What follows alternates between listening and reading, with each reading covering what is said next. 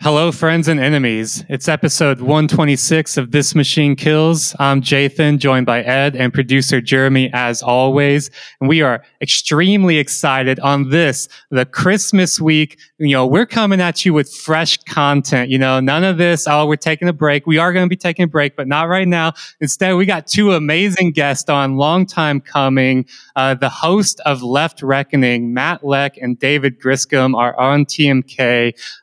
Thank you, boys, for coming on. I'm so excited to talk with y'all. Happy to be here. I'm very, I'm a big fan of TMK myself, so. Yeah, likewise. I'm very happy to be hanging out with y'all this afternoon, evening, I guess, wherever you're at. Yeah, we're spread out a little. We're spread out a little, but no, I'm happy to hear that because I'm also a big fan of both of you. I do want to throw it over to you guys in a minute to talk about the Left Reckoning project, because I think it's very interesting, it's very necessary. But I also want to say that, it's coming out of a lineage. This is a big moment for me because I've been listening to Matt and David talking in my ears for many years now, going back to the Michael Brooks show days, the TMBS days. That just a huge influence on the style and substance of my own leftism was really kind of bringing me into the dirtbag left, kind of sphere. But mostly thinking about it was really listening to y'all talking on TMBS that expanded my leftism to be a lot more international in focus. The style of a lot of that kind of real passion and righteous indignation that I think motivates a lot of the really crisp and necessary analysis that you guys have been doing for a very long time. I'm very excited to be talking with y'all for that reason. And so could you tell us a little bit about the Left Reckoning project? Because I think if there's not a lot of crossover between listeners of TMK and listeners of Left Reckoning, then there definitely should be, because we're coming at the world in very similar ways, but I think taking different kind of focuses and different approaches, or rather not different approaches, but different topics in terms of how we look at the world through a kind of materialist, historical, political economy. Yeah, David, how about you take that? You're the best at elaborating our mission. Well, first of all, I got to say, you're too kind. I'm really thrilled to be on TMK too. We'll definitely be telling people who are listening to our show too that they should be checking this out, because I do agree that they sort of, we do come out of a similar lineage. Left Reckoning, it's a few different things at once. The first and foremost part of the project was that this came out of the Michael Brooks show. And, Matt and I know each other through our friend, the great Michael Brooks, who unfortunately has passed away recently. And he taught us so much, not just about politics, but a way of orienting yourself, right? As you're saying, it's being righteous is an important thing, but not being self-righteous, right? Also trying to mix we're going to have fun and we're going to joke around. And we're not going to take things too seriously. But when things matter, it's okay to be earnest. And that was something that I also learned from Michael, because so much, especially of left media, really is detached. These are real questions and real things that affect people's lives. But that's on the spiritual level, that's a lot what we're trying to bring with Left Reckoning. On the actual content level, Matt and I wanted to continue doing the international focus work that we were doing on the Michael Brooks show. But we wanted to come at it from a different angle. I'm from Texas and I lived across the South growing up, and Matt is from North Dakota. And we have this realization that almost every kind of left-wing project is pretty much based in New York City, a couple of them maybe in Los Angeles. But I particularly was getting really frustrated when everybody was talking about, defunding the police, right, over the pandemic. And Austin, Texas was a city, and it's not a perfect example or anything like that, but they had a massive defund movement that was successful in pulling money away from the police department. And nobody ever talked about it, right? Everyone was still sort of talking about things in the hypothetical.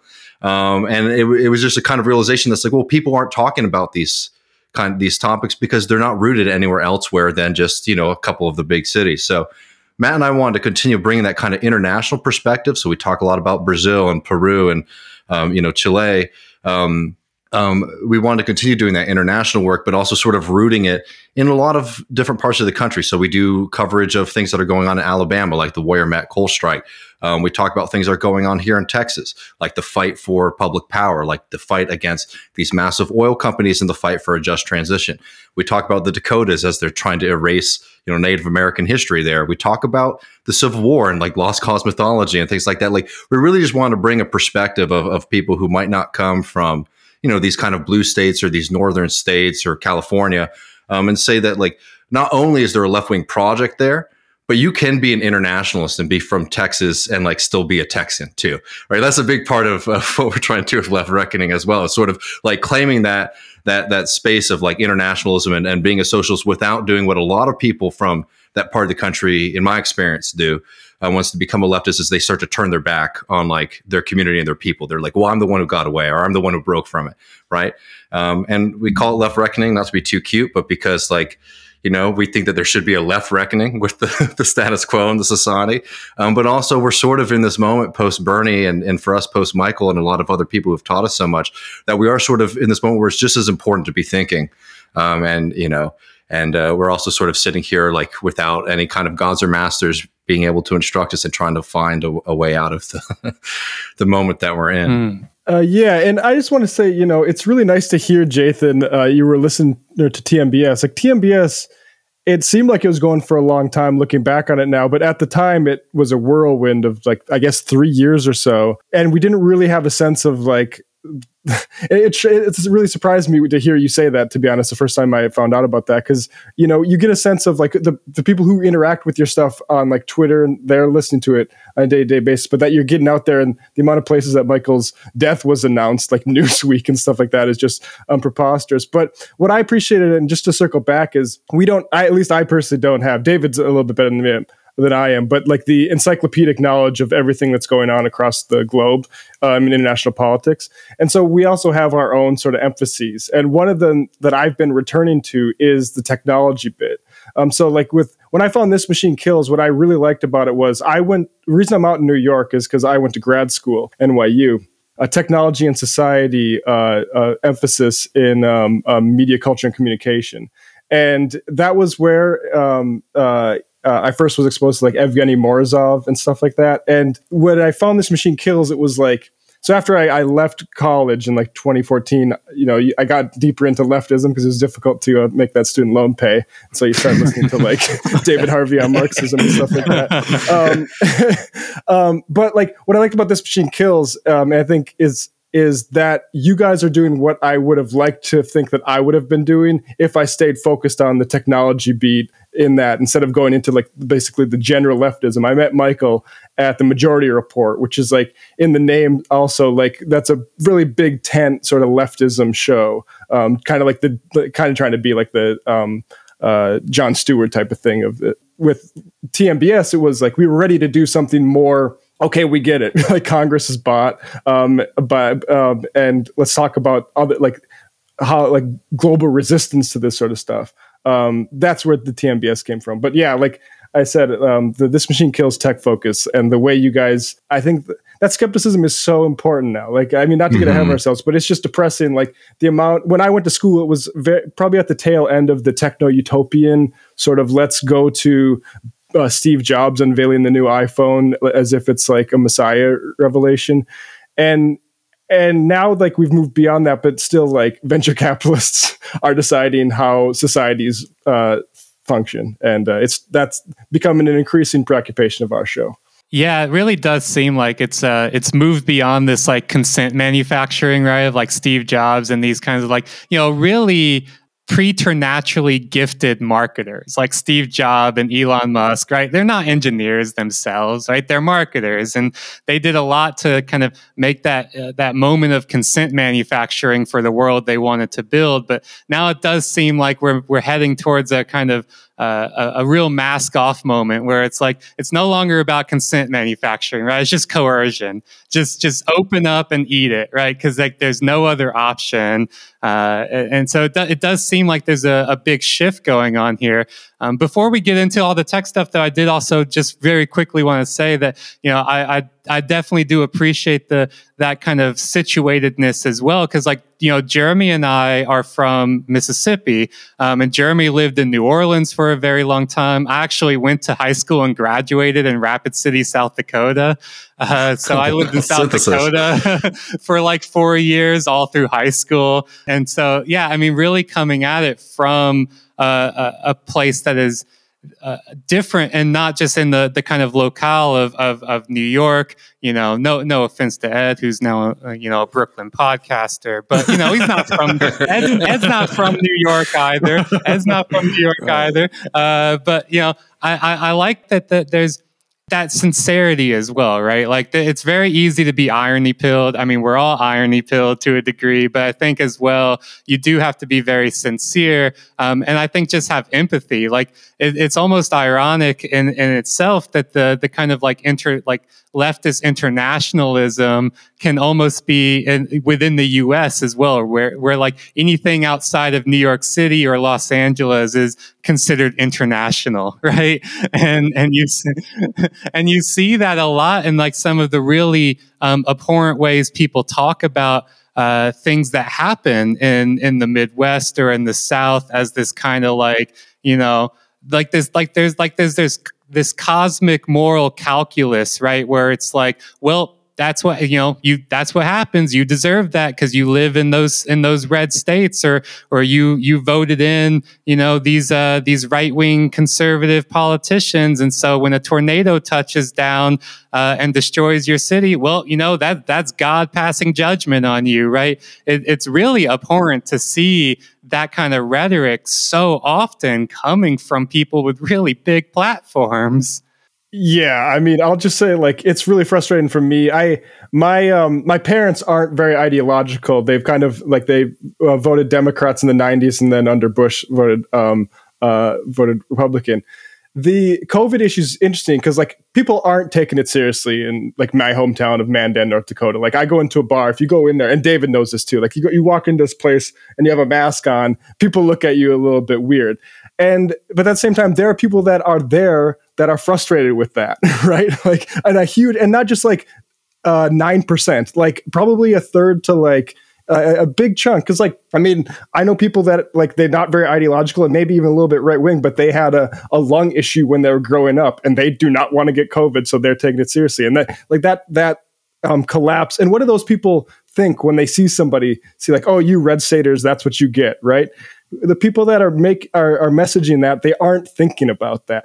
They're thinking about how it makes them feel, and it's not even about like correction. Because if you thought through it in a little bit, nobody would respond positively to that message. I lived down south during Katrina. I was there during Katrina, and my post Katrina experience living in New York was a lot of smug liberals saying to me, well, doesn't that make your red state blue? Doesn't that make you want to vote in? And I'm like, look, you fucking dense motherfucker. Who I voted for doesn't make a fucking lick of difference. When you live in a fucking state where voters' rights are fucking limited, there's complete disenfranchising of voters.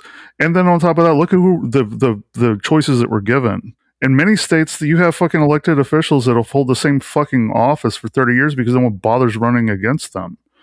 And that is rampant all throughout small communities in middle America, regardless, north, east, west, south. Living in the South and being from a small podunk town and being looked at as a hick. I'm from California in high school from Mississippi, and I got made fun of because I had a thick Mississippi accent that does come back when I drink. Just because you're perceived as like this backwater hick, you can't have any progressive type of politics, and we should stop with that. Yeah, I mean, I think that this is an old sort of playbook that emerges, right, with and is one of the many limitations of liberalism, right? Like it comes up every now and then. I think even around like 2016, you saw the blue exit sort of bullshit, right, where it was like, mm-hmm. If your state voted for Trump, then it was time we turned our back. Liberal states turned our back on them because we fund the massive infrastructure projects. We subsidize the schools. Our taxes cover all the real industry. We have the industries that, or the industries that you do have are ones that we planned for you to have, right? And all you do is subsist or drain public treasuries and coffers. It's a wild viewpoint, I think, also that I hear, and as we talked about, don't want to infect anything else, because it comes from the same people who raise the alarm about like the democratic project being threatened at any given moment when someone is being elected, but at the same time believe that you should like cede low-key from the union if you are a red state. Okay. and ignore the hordes of people there, that ignore the reasons why people may vote this or that way, ignore or give up on any attempt to sway people or to build things that would like make people's lives better. And as a result, grow increasingly more insular, I think, right? I mean, liberals in of themselves are already pretty insular, but whenever this mindset emerges with the disasters, with the elections, I always feel like there's always a threat it in one way or another will poison our own projects, right? Because because these people are like almost monolithic or hegemonic in the discourse, right? It's very easy for their arguments to slip in one way or another to other arguments that we're having, I think. No, I mean, I think that's like very much on point. In fact, it was just like a random occurrence, but like the first Left Reckoning episode I think we did was actually on like the kind of like blue exit, like the Dem exit of like the country. Like, oh, they should have like, the Yankee state, the northern states like secede in California. And then it always gets funny when they start to pick who gets to come and who gets to, right. to leave. Michigan leaves because in 2016 they voted. Yeah, exactly. but beyond that, I mean, like there's a couple. I mean, this is a really important issue for me though, because like I'm a socialist and I'm a Southern socialist. I grew up like I'm not like a lot of the other people who I met in the media scene, right? I'm white trash, man. I'm trailer park. You know what I mean? Mm-hmm. Like I'm from working class communities where like people weren't really thinking about politics, not because they didn't care what was happening to them, but because like the world was sort of crashing down on them, whether it be just abject poverty, the police state, drugs, violence, right? Like people were really struggling. And it does infuriate me to see people get really self-righteous about, the way that people vote. Because frankly, in all the places that I've lived in the South, despite them being very red places, most people you meet, they vote Democrat. And I don't think that matters, by the way, if people should be getting aid or you should care about them or not. But like people always act like it's just like 100%, the political opinion is 100% in areas. It's always a mix. But beyond that, like the bigger points are two. One, you look at California, you look at New York. These are states that have had long periods of Democratic Party rule, and they are hellholes for working class people, right? Just in the same way that a lot of like Southern and red states are hellholes for working class people. So the point for me is that like my utopia is not just like one state, one party rule of the Democratic Party. Like that's like, utopia for me. In fact, I see it and it's incredibly inadequate, right? So my political horizons are much bigger than that. And the second bit is just like New York has a lot more money than West Virginia, right? And they love to point that out, or Bama and all these other places. Well, why is that? Is it just like because people are smarter there or more keyed in? And this is, I think this is like, what we're talking about when we're talking about tech too. It's like, why is New York, such a powerhouse? Well, it's because it has a huge financial center. And the American state and the American military have basically constructed a system where they extract resources and labor from the rest of the world, right? And then they incorporate that into the New York financial markets. And then that money sort of trickles down, it doesn't go to everybody, but that money is sort of brought to New York, even for, activities that aren't happening, for example, inside the United States, right? So the reason that you have these financial powers is not because like this culture is necessarily better, right? But because there is like a gun in a bayonet and a financial system that flows money there. I mean, this isn't to like create distrust or anger between working class people of like New York and the rest of the country. But it is just to sort of understand, especially when like liberals who like to do those like blue exit memes, like, well, if we left, we would have all this money. And it's like, well, you took that money from the rest of the country, right? Like, obviously we feel one way about fossil fuel extraction, but it's like literally like you take the coal out of the ground in West Virginia, that goes into, becomes currency and capital. And then that gets brought into New York, right? Like all of these things are built up off of mineral resources of the rest of the globe and labor of the rest of the globe. I don't know. It's just like that, the way that some people sort of exclude that from their perspective when they're making these grand denunciations of the rest of the country or the rest of the globe, for that matter. It's just always infuriates me.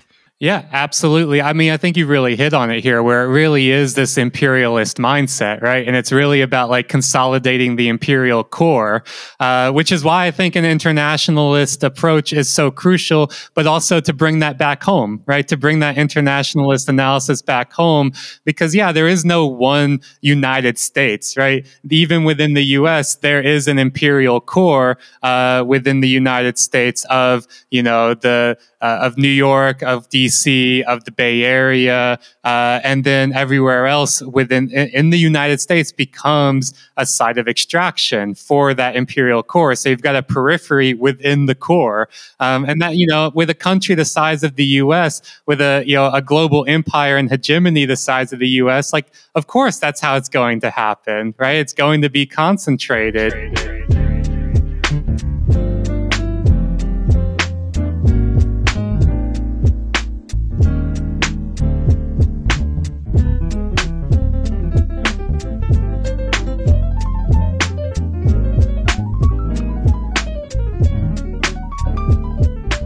And I think that's also the kind of analysis that we try to bring to tech, and I think this is a nice segue as well to be like, what are these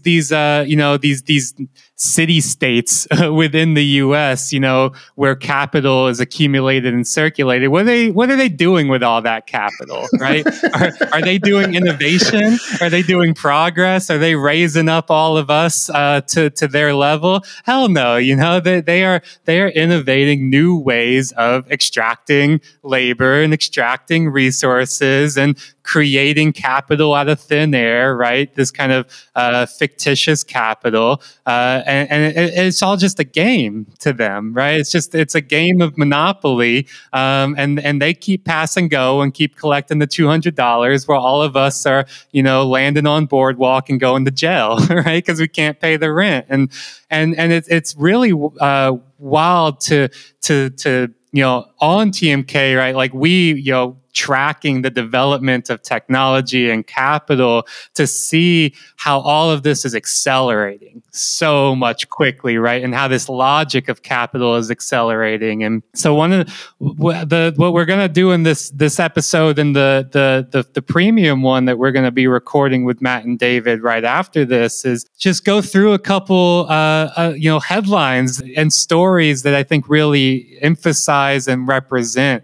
a lot of the things that capital is doing with the resources and labor that it's continually extracting from the working class, from communities of color, from other places, the periphery within the core. And one of the things that seems to have just come out of nowhere and is exploding now is the rise of these 15-minute grocery delivery startups, right? So it's no longer enough to have Postmates or DoorDash or Uber Eats, delivering your food or your groceries or your medicine, right? Now it's like it needs to be faster. It needs to go quicker and quicker. And so over the last year, cities across the US and Europe, and here I'm reading from a Bloomberg, an op-ed in Bloomberg City Lab called The Dark Side of 15-Minute Grocery Delivery, which is looking at the rise of these dark stores that are these little mini warehouses within urban areas. And it goes on to say that over the last year, cities across the US and Europe have seen a rapid rise in the number of dark stores, or mini warehouses stocked with groceries to be delivered in 15 minutes or less. Operated by well-funded startups such as Gitter, GoPuff, Joker, and Gorillas, dark stores are quietly devouring retail spaces, transforming them into minimally staffed distribution centers closed to the public.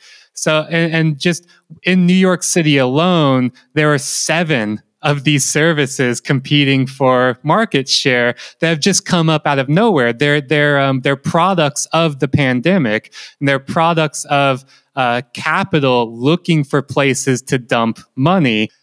A lot of times they're sold in terms of speed and convenience, right? It's one of the founders of this store, Joker. It's also like, man, you gonna name your store your 15-minute delivery app Joker?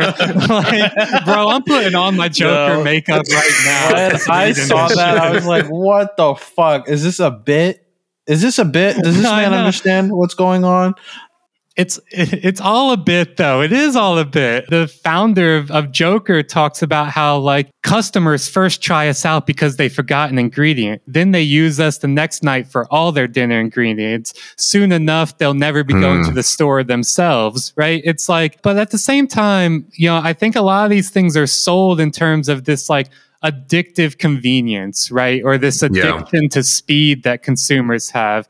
But I really question that. I really question if consumers actually want this, if we actually want this, nearly as much as capital needs this to be the case. I think that's also exactly the point, because if you look also, that quote they use is from an interview with the founder in another outlet. And there they reveal, interestingly enough, that a lot of the talent from Joker specifically comes from Walmart, Uber, and SoftBank.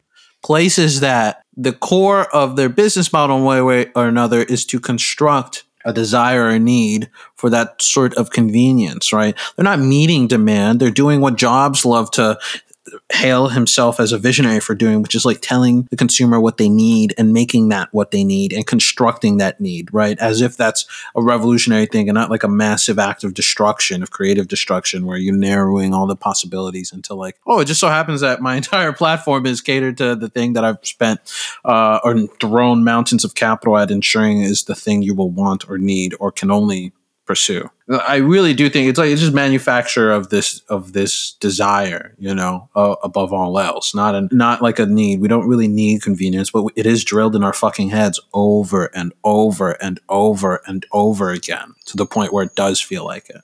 Yeah, particularly if you're overworked. Yes. And it's not like the world isn't really convenient enough already. Like, frankly, like it is just like amazing. Like, you know, I mean, like the reason, for example, in New York City that you have like an incredible amount of like bodegas and grocery stores and all these places like on every other couple of blocks, right, is just like building convenience into like the social spaces. And, you know, I think that there's a bit of it that is certainly good. I think that there's parts of it that are really extremely wasteful. Like, I don't know if people in Brooklyn really should be able to get avocados in like February.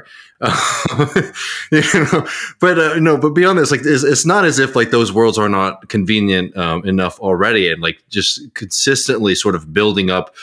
Maybe I cook a lot, right? So like I've been in moments where like you forget the one ingredient that like you're supposed to have according to the online recipe. And what you learn to do is you learn to adapt and to replace and to substitute.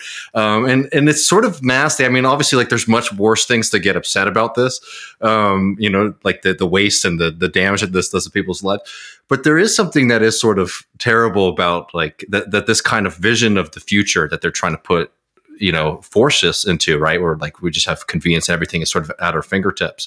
It like reduces our ability to be resourceful in a way that, at least when it comes to cooking or like creativity, I think is a real shame culturally. Obviously, the political and economic reasons sort of trump that, but I think it is also a shame what society do I want to live in? Do I want to live in a society where basically like anytime you see any kind of roadblock, you pay $7.99 to sort of, you know, get the solution to you easier versus coming up with something like, I don't know. I think that's a good thing. It's a good trait to develop. Can anyone clarify though what society these apps want to live in? Because I don't quite understand like the New York element of it. Like if I forget something, I can literally just walk to 2 or 3 different grocery stores before that. And if I was thinking about this in like Bismarck, North Dakota, it's like you're not going to be able to do that. Good luck making that work on that scale. So I don't quite understand. Like this just seems like somebody sold a bunch of investors like, hey, we can be the Uber of groceries. It's almost their desire, right? Like they want to have the Uber of groceries in their portfolio more than that's even feasible. Oh, you're essentially selling people a fucking lie. I worked Uber. I worked the apps for a little bit. Ed knows from all of his writing. I'm sure you guys are aware too, with just like all the information that's out there. There have been times where I've picked up a delivery and like picked it up and I was like, this has got to be too good to be true. This is like a $20 delivery for fucking like, you know, a taco stand. The people, it's like usually like they don't even put a tip on their order, you know? So I go pick it up, and it turns out that shit has been sitting there for fucking 4 hours. And Uber just keeps adding more and more and more for someone to finally pick this fucking thing up. Or you'll read our local town subreddit, and half of it is people bitching because they've ordered food from Chick-fil-A and never got it. You know, you don't put tips on your fucking orders, and then a lot of us, like I got in communication with some of the other Uber drivers, and we decided we're just not picking up from certain places. And that just shows the power of solidarity and like organizing with people. And, maybe these assholes who think that they could just throw whatever money at whatever problem they have to get their fucking avocado delivered to them in 15 minutes. Get off your fucking lazy ass and go get that shit yourself. You should be happy you're getting an avocado in fucking December. I don't want to jump in too much. I just want to say really quickly, like, I have noticed this, living in a few different places, like these services from like Uber to like this, like they don't really they don't work already in like New York, right? They're already like, problematic there, but like they really don't scale that well in a lot of parts of the rest of the country because like we haven't developed that kind of public infrastructure. And again, the argument is in New York, like the public infrastructure is there so that you can get things, like you walk out your door if you live in a highly populated area like New York to get these things. So it's not only just sort of like, I agree with you, Matt, like what kind of future are they trying to sell us? I think that is definitely like an open question. I mean, they're definitely just trying to find a way to make, some money from some investors in the short term. But like when you actually try to force that too, in a lot of other parts of the country, like your models break down so quickly because you even in places that have like, mass unemployment or underemployment crisis, like you can't sort of produce the kind of army of like Uber Eats delivery drivers that like they need to sort of make these services work in the way that they try to sell them to people in the first place. I like Jeremy's rage as somebody who has worked on the apps for a long time. It's just like you just feel enraged. But I think you're exactly right here in terms of asking like, can this scale up? What is the future being sold here? And I think the answers to can this scale up is obviously no. And I almost think that's not the point, right? Like, I think that this is very much capital just looking for a place to dump its excess, right? Capital has more money than it knows what to do with. They are just looking for places to dump money into, and 15-minute grocery delivery sounds like a nice place to do it because the logic here is just to do the same thing but do it faster. Right? Like that's always capital's logic. And they are really trying to live up to, Marx talks about the annihilation of time by space, right? And I mean, that's really what's going on here is like we can annihilate time by just moving things faster. And talking about the like, well, how does this even work in a place where, there's bodegas on every street corner, right? I can walk down and get it faster than it's going to take them to deliver it to me. But they also play into this where, a lot of what they're taking advantage of is that there were, mass business closures during the pandemic. So there's a lot of empty retail space in urban areas. And so that means there's a lot of cheap retail space for these companies to open up these dark stores, these ghost kitchens, right? These places that are not consumer facing, right? They're meant to just be supply points for distribution. What they are really doing here is it is about monopolization, right? It's about taking market share away, and it's about devouring the community, right? It's like, it's about making this the only option. There is no bodega if you want to go to walk down, right? Because it's all dark stores now, right? You can't go down and go into the store. You have to order it from the app, and that that's what they've been able to do through this massive injection of capital is just open up all these stores, take up all this retail space that otherwise could be like a cafe or a bodega or a restaurant or something like that. But I think we also have to keep in mind that these things are flashes in a pan, right? These things are like massively subsidized by venture capital. They're not going to scale. They're not going to work. They're going to go away as quickly as they came in. But what happens when they go away, and all of the retail space that they had used up? Now the dark stores are empty, but no one else can afford to move into them, right? It's like, the locusts die, but so does everything that they consumed dies along with it. And so it's like, one is like, what is this world that they want to sell us, right? They want to sell us this world of like frictionless, immediate convenience. But the real world that they're selling us is one of the post version of that, right? The post VC, the post startup, when all of them have dried up. They've, Joker and Gorillas and GoPuff have all failed, but there's nothing left in their wake. Yeah, I think that's also an explicit aim that, as we read on in this article, they talk about. I mean, like, the article at first introduces the 15-minute delivery as disruptive and inevitable, and then says that the real problem is that cities don't have clear delineation between these, quote, stealth micro-fulfillment outposts and the traditional commerce of bodegas, right? And so they're saying, like, look, we live in a post-pandemic society. Cities are transforming. We are seeing vertical integration from these startups. Shouldn't we figure out how to transform our laws in ways that mirror how retail is transforming, that mirror how e-commerce and on-demand delivery are transforming, and recognize they're making obsolete brick and mortar retail? And so this nonsense, it's also interesting because they, there's this one point where they say, look, like, we've seen all of this before with ride-hailing services. We know that it was an arbitrary scheme. We know that it's not really so much that customers are undermining the urban life and urban infrastructure for daily life. It's that these companies are taking advantage of it. But they're saying, like, okay, they're returning back to that utopian rhetoric we talked about, where they're saying, but they're disruptors. And so since they're disruptors, we need to figure out what to do about it, right? There's this one point in the article where it says, for decades, planners have mandated street-level retail zoning to enliven public spaces, specifically because it enables the in-person transfer of goods and services. But as the proliferation of 15-minute delivery demonstrates, the question of what defines retail isn't so easily answered. Does it require space to be open to customers? Traditionally, industrial uses such as logistics have been kept out of sight to support retail, not compete with it.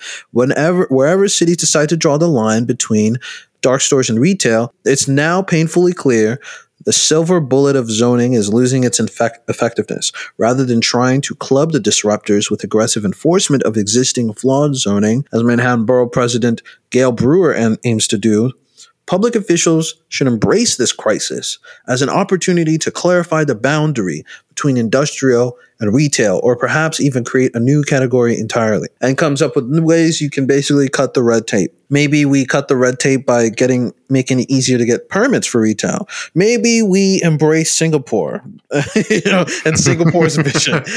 Always, I love it when they're just like, maybe Singapore does it good. But, I think it's also clear here what the shape is, right? That the shape of things to come is people saying, look, it was horrible when VCs did this with ride-hail and delivery and the traditional delivery services. But it's inevitable because of the pandemic. It's inevitable because of the decline of urban infrastructure. It's inevitable because of new changes in consumer patterns. So we should just move out of the way. Is that not exactly the same fucking argument that everyone wrote when singing the praises of every single tech company up until 2014, 2015, when then they realized that they got sold a line?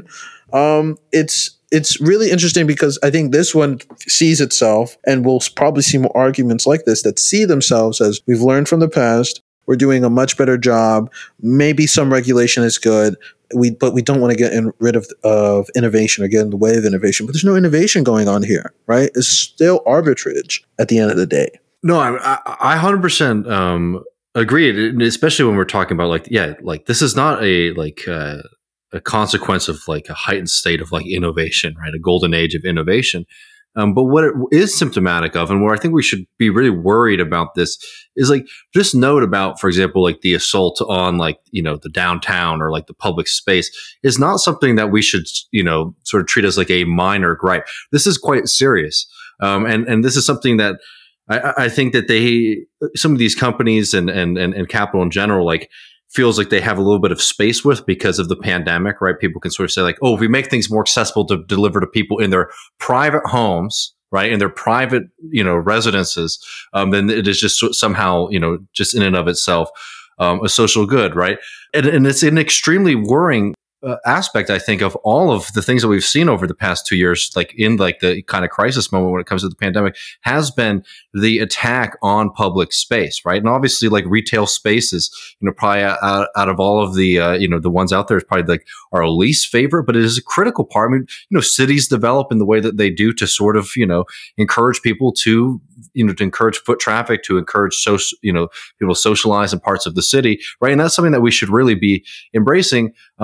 And not just in some kind of like idea of like preservation, but understand this is like a very important like political struggle, because this is sort of coming out of, however, whatever terms we want to put on it, the Bernie movement and all these other movements of like a moment where it really did seem populism was like the growing and moving, like political ideology of the time. And it really shouldn't surprise us so much that we're seeing capital now attacking even, capital spaces, even like, spaces where like we were engaging in commerce in a social way, right?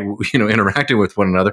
It shouldn't be surprising that they're actually trying to close that down in favor of the isolated, like the perfect neoliberal subject is somebody who's just sitting at home. They work from home and they get their food from, one of these apps, right? You're not going to talk to anybody about how much you hate your job because it's all being watched, since you're on Zoom now. You're not going to be able to even have that kind of basic interaction with people because they put the food outside your door and this is a very serious like evacuation of public space. And we should understand as a tactic of capital, but also understand that it comes out of the weakness out of our governments to defend like publicly owned space, to defend like democracy, these kind of basic, it comes out of a crisis of democracy as much as it comes out of a crisis of like capitalism in a pandemic, etc.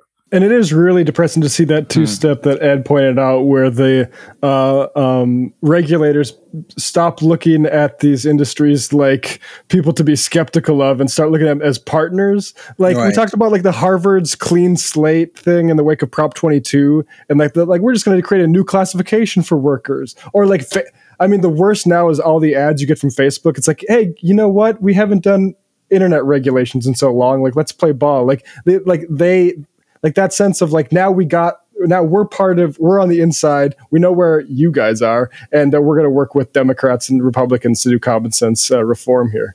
Sure, this piece is in Bloomberg City Lab, but it is kind of pitched as this like, we're gonna really talk about the dark side of this, but it all comes down to this very liberal, like Jane Jacobs style approach to we just need more lively sidewalk traffic, right? And that's the only problem here, right? Like that'll solve it. But you're exactly right. And David, you really hit on something here too, where the thing that makes these like 15-minute grocery delivery apps work is insane, intense exploitation of labor. Like if you actually read reporting on what the working conditions are like in these dark stores, it'll make makes you blush, right? It really is the Amazon warehouse model taken and applied to everything, right? To getting your avocado in February in 15 minutes or less, or it's free or whatever, right? Like hyper tailorized, it's hyper monitored and surveilled and controlled, and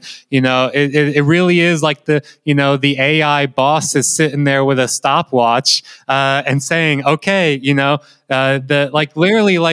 in these dark stores, like a ding will go off when a new order comes in, and that's like a kind of a notice that, okay, all hands on deck. You've got 30 seconds to fill this order and get it out the door, right?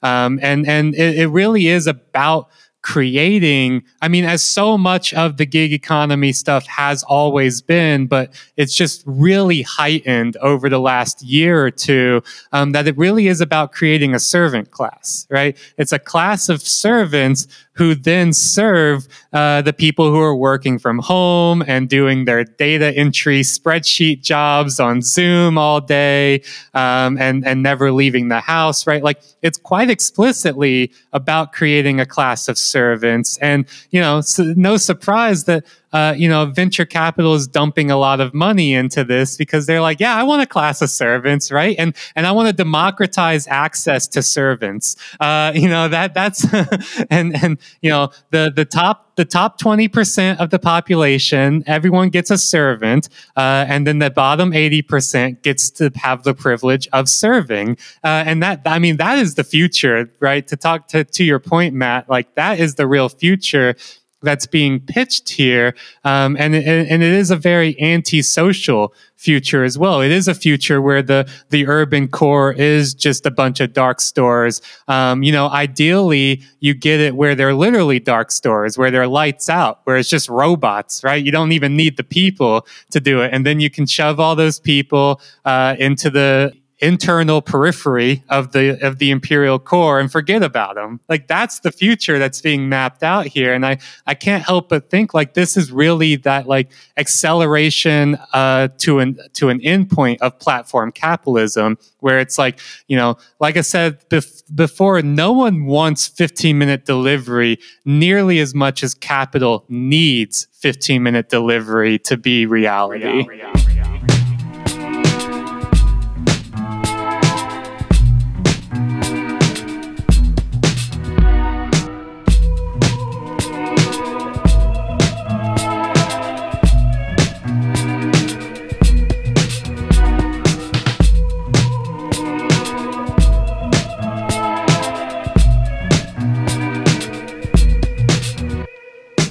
I mean, I think to that point about the workers, then there's another piece I wanted to bring our attention to. This actually segues quite nicely, where at least people are not laying down and taking it, right? They're enraged, as we've heard from Jeremy. The people actually working on the apps are enraged, and there is actually some broader demand coming in terms of like wanting to know at the very least how these algorithmic bosses are making their decisions. What are the rates being set? What are the secretive systems being used to make something like Amazon warehouses work, or to make something like these gig economy apps actually work?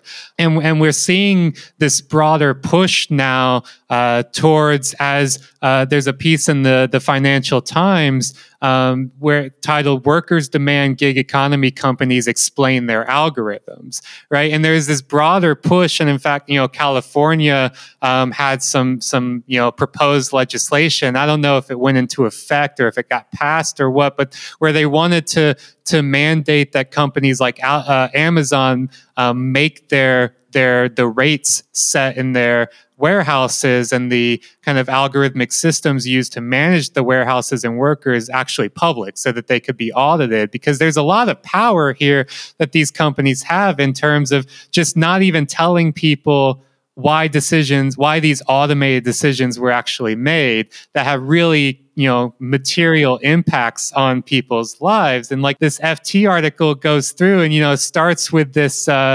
story of this Uber driver in London who over 2 years of working for Uber had amassed nearly 7,000 trips and kept a flawless 5-star customer service rating. He was talking about when he heard other drivers complaining that Uber's system was punishing them for no reason, he didn't believe them, right? He was like, quote, "My feeling was this wasn't the whole truth. Surely they must be guilty of something," right? But then fast forward to July of last year, and all of a sudden, Alexandru, this guy, driving flawlessly for Uber, started getting warnings from Uber's computer telling him he'd been flagged for fraudulent activity. And then another warning came 2 weeks later. And if he got a third warning, they were going to shut down his account. So he stopped using the app because he was afraid of his account getting shut down. And he was like, I have no idea why. Why is this happening? No one's telling me, right? He's like, I talked to people at Uber and they said, well, surely you must have done something wrong. The computer's not wrong.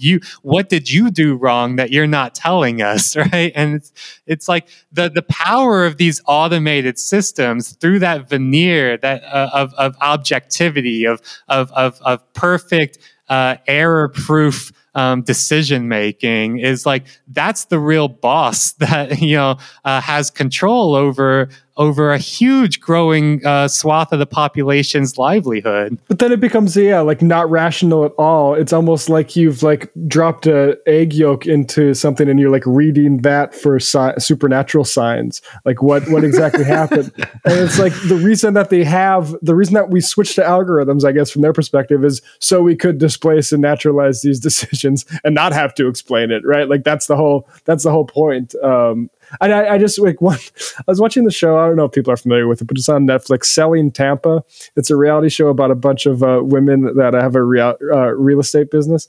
And there's a whole friction in episode 3 or 4 where the owner says, "You have a problem with me changing the commission," and the worker says, "It's not that you change the commission, it's not the change in the commission, it's that you change the commission," without any sort of like, give and take from it, right? And like that is that fundamental thing. I do think we talked about this recently on Left Reckoning, like that sort of when authority is just asserted, it really hits you on like a base level, and it's really aggravating. I know Jeremy's got a story. Oh yeah, I definitely have them. But I mean, before I get into that, it also kind of reminds me of like we were talking in our episode recently that we did about DAOs, about policing on the blockchain. There not being any gray areas. It's essentially just like pointing at a machine and saying, well, they don't have feelings, so they can't, determine, you were running a little late or whatever, or blah, blah, blah. We're going to ding you for that shit. And then just pointing at the algorithm and saying, like, I'm sorry, man. I had nothing to do with that shit. That was the computer. Be mad at the computer, then cut to me out hitting a fucking computer with a baseball bat like the end of fucking Office Space. But I mean, I've personally, like, I've had this happen to me going Uber, like kept a 5-star, like I had 100% on all my deliveries. And then in 1 week got 2 ding deliveries and got my account disabled and spent fucking 6 hours on the phone trying to figure out what the fuck was going on. Only for them to say, well, you obviously did something wrong, so you're being punished for that. And I'm like, but what did I do? Yeah. Are you upset that I have a 9% acceptance rate, or are you more upset that I work on a podcast where we constantly dunk on your bullshit?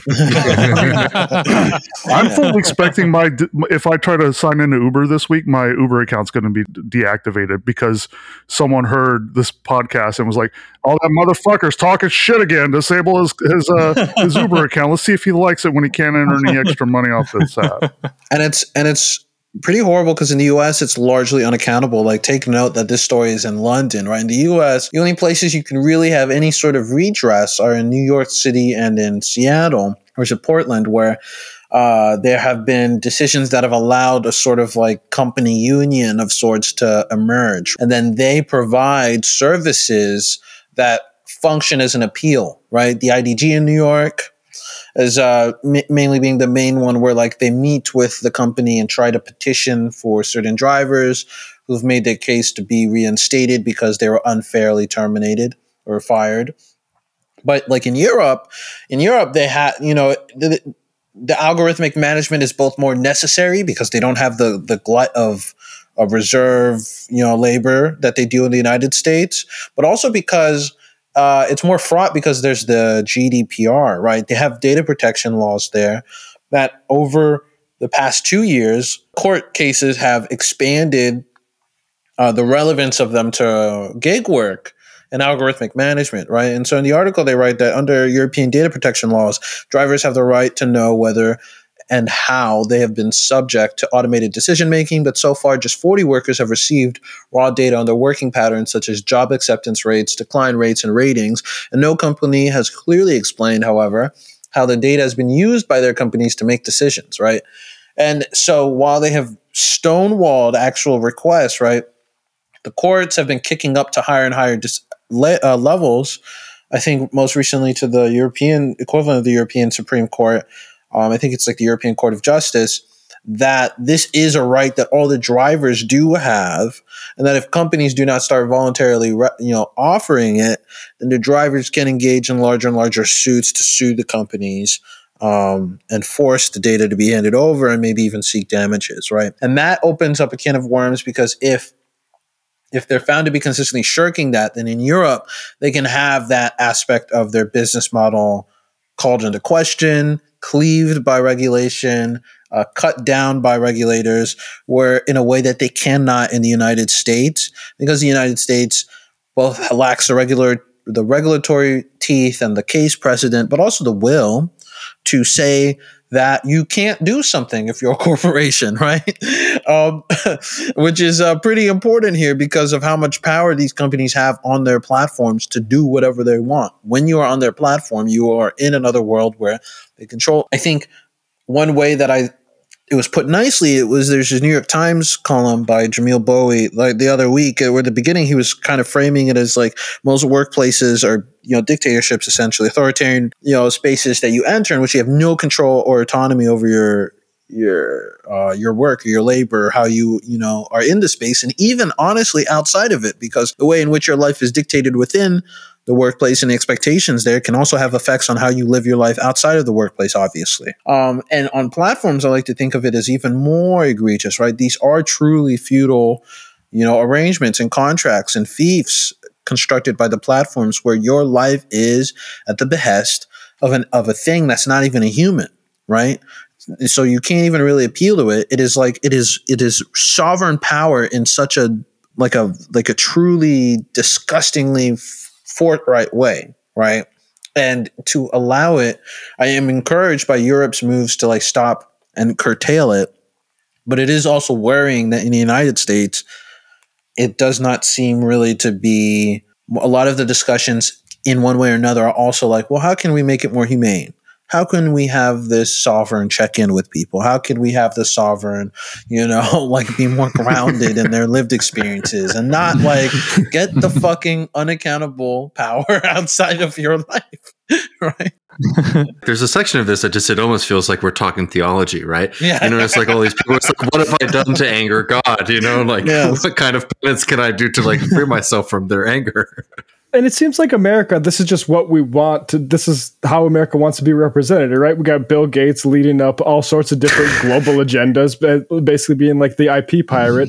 And like that's how we decide we want to structure our transportation. We got Elon Musk with these just venture capital charlatans that are basically like the human embodiments of the like just desires of investors. Right. And it's really not great. It does make me think as well. I mean, there's some like sociological evidence that a general rise of anxiety or powerlessness in society tends to also be matched with a rise in mysticism, right? Because people are like, I don't know what to do. Like I'll read the tea leaves, I'll do the rituals, like whatever it is that you want me to do, man. Like they're just trying to figure out, like reverse engineer what it is to please the machine, right? What do I need to do to please the machine? And that's really what this kind of relationship is. And I think, we talk a lot about the like profit motive of capital, but I think we also cannot underestimate the will to power that capital has as well. And a lot of times they are willing to sacrifice profit. I mean, I think that's, something we talk about on TMK, but we don't talk about enough, which is that these tech startups and these tech companies are not profitable. Profit is not what motivates these tech companies, because otherwise their business models would look starkly different than they do now. Power and control is what motivates these companies. That it is a very much a Nietzschean will to power, not a Milton Friedman profit motive that motivates these tech feudal lords. It almost feels like the price for the freedom of America is servitude to the rich man. It's like we're taught from an early age that if you're wealthy, you did all the right things, like you made all the right moves in life. And let's forget the fact that generational wealth exists. But everybody looks at a rich man as like he made his way in the world, and we should listen to what he have to say, even if it means putting ourselves over the barrel in the name of our own fucking freedom. Because he did it. Yeah, and like this is the the Peter Thiel 0 to 1, when you go back and look at that, it's like basically just do a monopoly and then you got him over a barrel. Mm-hmm. Like that's a truncated version of that. And it kind of depressed me. And we haven't got to this article yet, but just to maybe preview it, there's this Consumer Reports article about the price communities face when Amazon comes in. And there's this part where it kind of depressed me because it was like, what else can be done with like these sorts of funds? And it's create a startup incubator. And it's like, good luck with that. Like, I think every community, if they want a startup incubator, can have one, but like that isn't it, right? And that's almost like cargo culty a little bit when that just depressed me a little bit. I mean, I think cargo cult is the exact thing here as well, is that so much of that is the way that technology is sold to us, right? As a cargo cult. That's the way innovation is structured in society, right? Technology is not something technology for the vast majority of people is something that happens to them, right? It's not something that happens with them or for them or by them. It's something that happens to them. But I do think that it is wrong-headed to think the solution to the cargo cult is to put startup incubators in, to do the JD Vance model. That's all this is, right? Of like, all right, well, I'm gonna be a startup incubator in Columbus, Ohio, right? I'm an old-fashioned Midwestern venture capitalist, right? And it's like that's not gonna solve these problems. It's not gonna address structural imperatives that drive. That's what really drives me crazy, because I'm not an economist. I don't look at this sort of data as for fun. But like, if you look at business startups over the course of the past like 50 years, it's just absolutely cratering. And we have this entire culture of guys that is fetishizing the idea of startups as if it's the exact opposite, as if it's like being the proven way to get ahead now. And that's clearly like, you publicize the guy who sold like a bit of intellectual property to one of like the giant monopolies. But that's really like, I mean, the imagination stops there when it comes to that, basically. Yeah, it really does strike me as well as really selling this dream, because the startup incubator in like in low income communities and communities of color, I think is the tech version of saying you either got to learn how to play basketball well or rap well or sell a piece of IP to Microsoft. That's the only way you can get out of this neighborhood and raise your position and status in life. And it's like, no, like that. Adding another one of these unobtainable dreams and saying if you don't do that, then it's because of your own failures is not solving anything. It's not providing any real solutions or material improvements to people's actual lives. It's also like, how many fucking startups do we need, man? I was walking over here with the mic and I saw a fucking startup called Brook Live, where instead of renting rooms, they give you a house somehow. I mean, come the fuck on. Like, all of these startups, also, one of the things I really deeply hate about startups is they pretend to solve what is ultimately a really deep political or social problem with smart arrangement of resources through the market and a fucking app. But, how many more apps do we need to learn that they're actually just making almost every single problem worse, right? Airbnb making life in general for people who are residents of an area worse as they try to gentrify and infuse with tourists more and more cities and make them accessible to them and turn them into experiences and nice little cute like content, slices of content as opposed to life for the people who live there. Whether it's like delivery services, as we just talked about for the top of this episode, and a good chunk of it, right? Whether it's attempts to do fintech and democratize finance by introducing more people to gambling and UIs that are just casinos, right? I mean, when has an app actually solved a social problem instead of just what it's really done is it has solved a social problem. It's like, how do I as an investor make what was previously an illegal profit legal, and it's usually, one quick trick, that regulators and poor people hate. All of this kind of like the startups and like the kind of idea that an app is going to solve your social problems is like something that's very personal to me, here in Austin, Texas. Like, I grew up, in South Austin, and I can't live in the neighborhood I grew up in anymore. In fact, like it's funny. I mean, I won't bore anybody, but with all the tales. But like, I love country music and I love all these stories. And I'll drive through my old neighborhood and be like, okay, where this guy got shot fighting over like a welfare check. Just like poor people crime and poor people neighborhood. And now it's a $2 million house for some kind of tech investor from San Francisco's moved out there. South Congress, where I grew up, is now not only has it gentrified is the wrong word at this point because it's just been paved over to build like a Nike factory store. And I can't remember. There's some Chelsea, one of these kind of like super elite like financial social clubs has been built up there. And it was like this is a place where you would go to one of these things is in like a place that was like an old titty theater, a place where you go to watch like pornography, and that was like only for millionaires. Anyways, the point is like obviously things change, etc. But all that's happened here in Austin has, in my lifetime, has been this kind of idea that if you bring the tech people in, if you bring the tech in, if you bring it into the city, it's going to make life better for the people. And that hasn't been the case, right? You've only just seen poor people and people of color just essentially be forced out of the community. And now the new people who they're bringing in, like Elon Musk, my personal arch nemesis. I know that we probably don't have fans here, but like at this point, seeing him just like do things around Austin drives me crazy. They moved out here and they built this huge factory outside of Austin. Right on the border, into an area that like really needs some kind of public investment.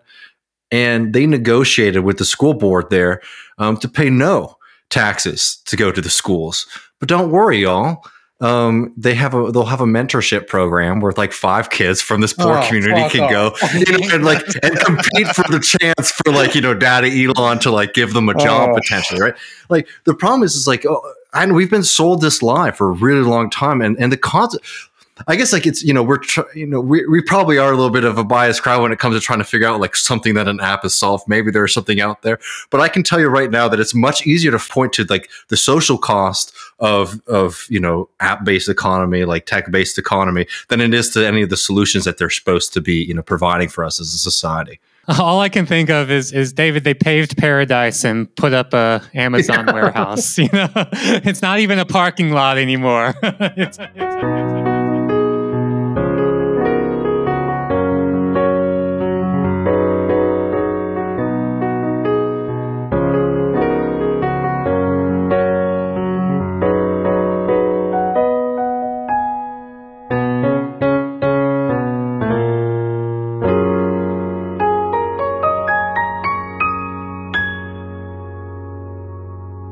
Matt, you gave us a great teaser for, there's a big investigative report and Consumer Reports on the environmental racism of Amazon's warehouses and where they're building them. I think we're at time here. There's obviously a lot of energy and a lot more for us to talk about.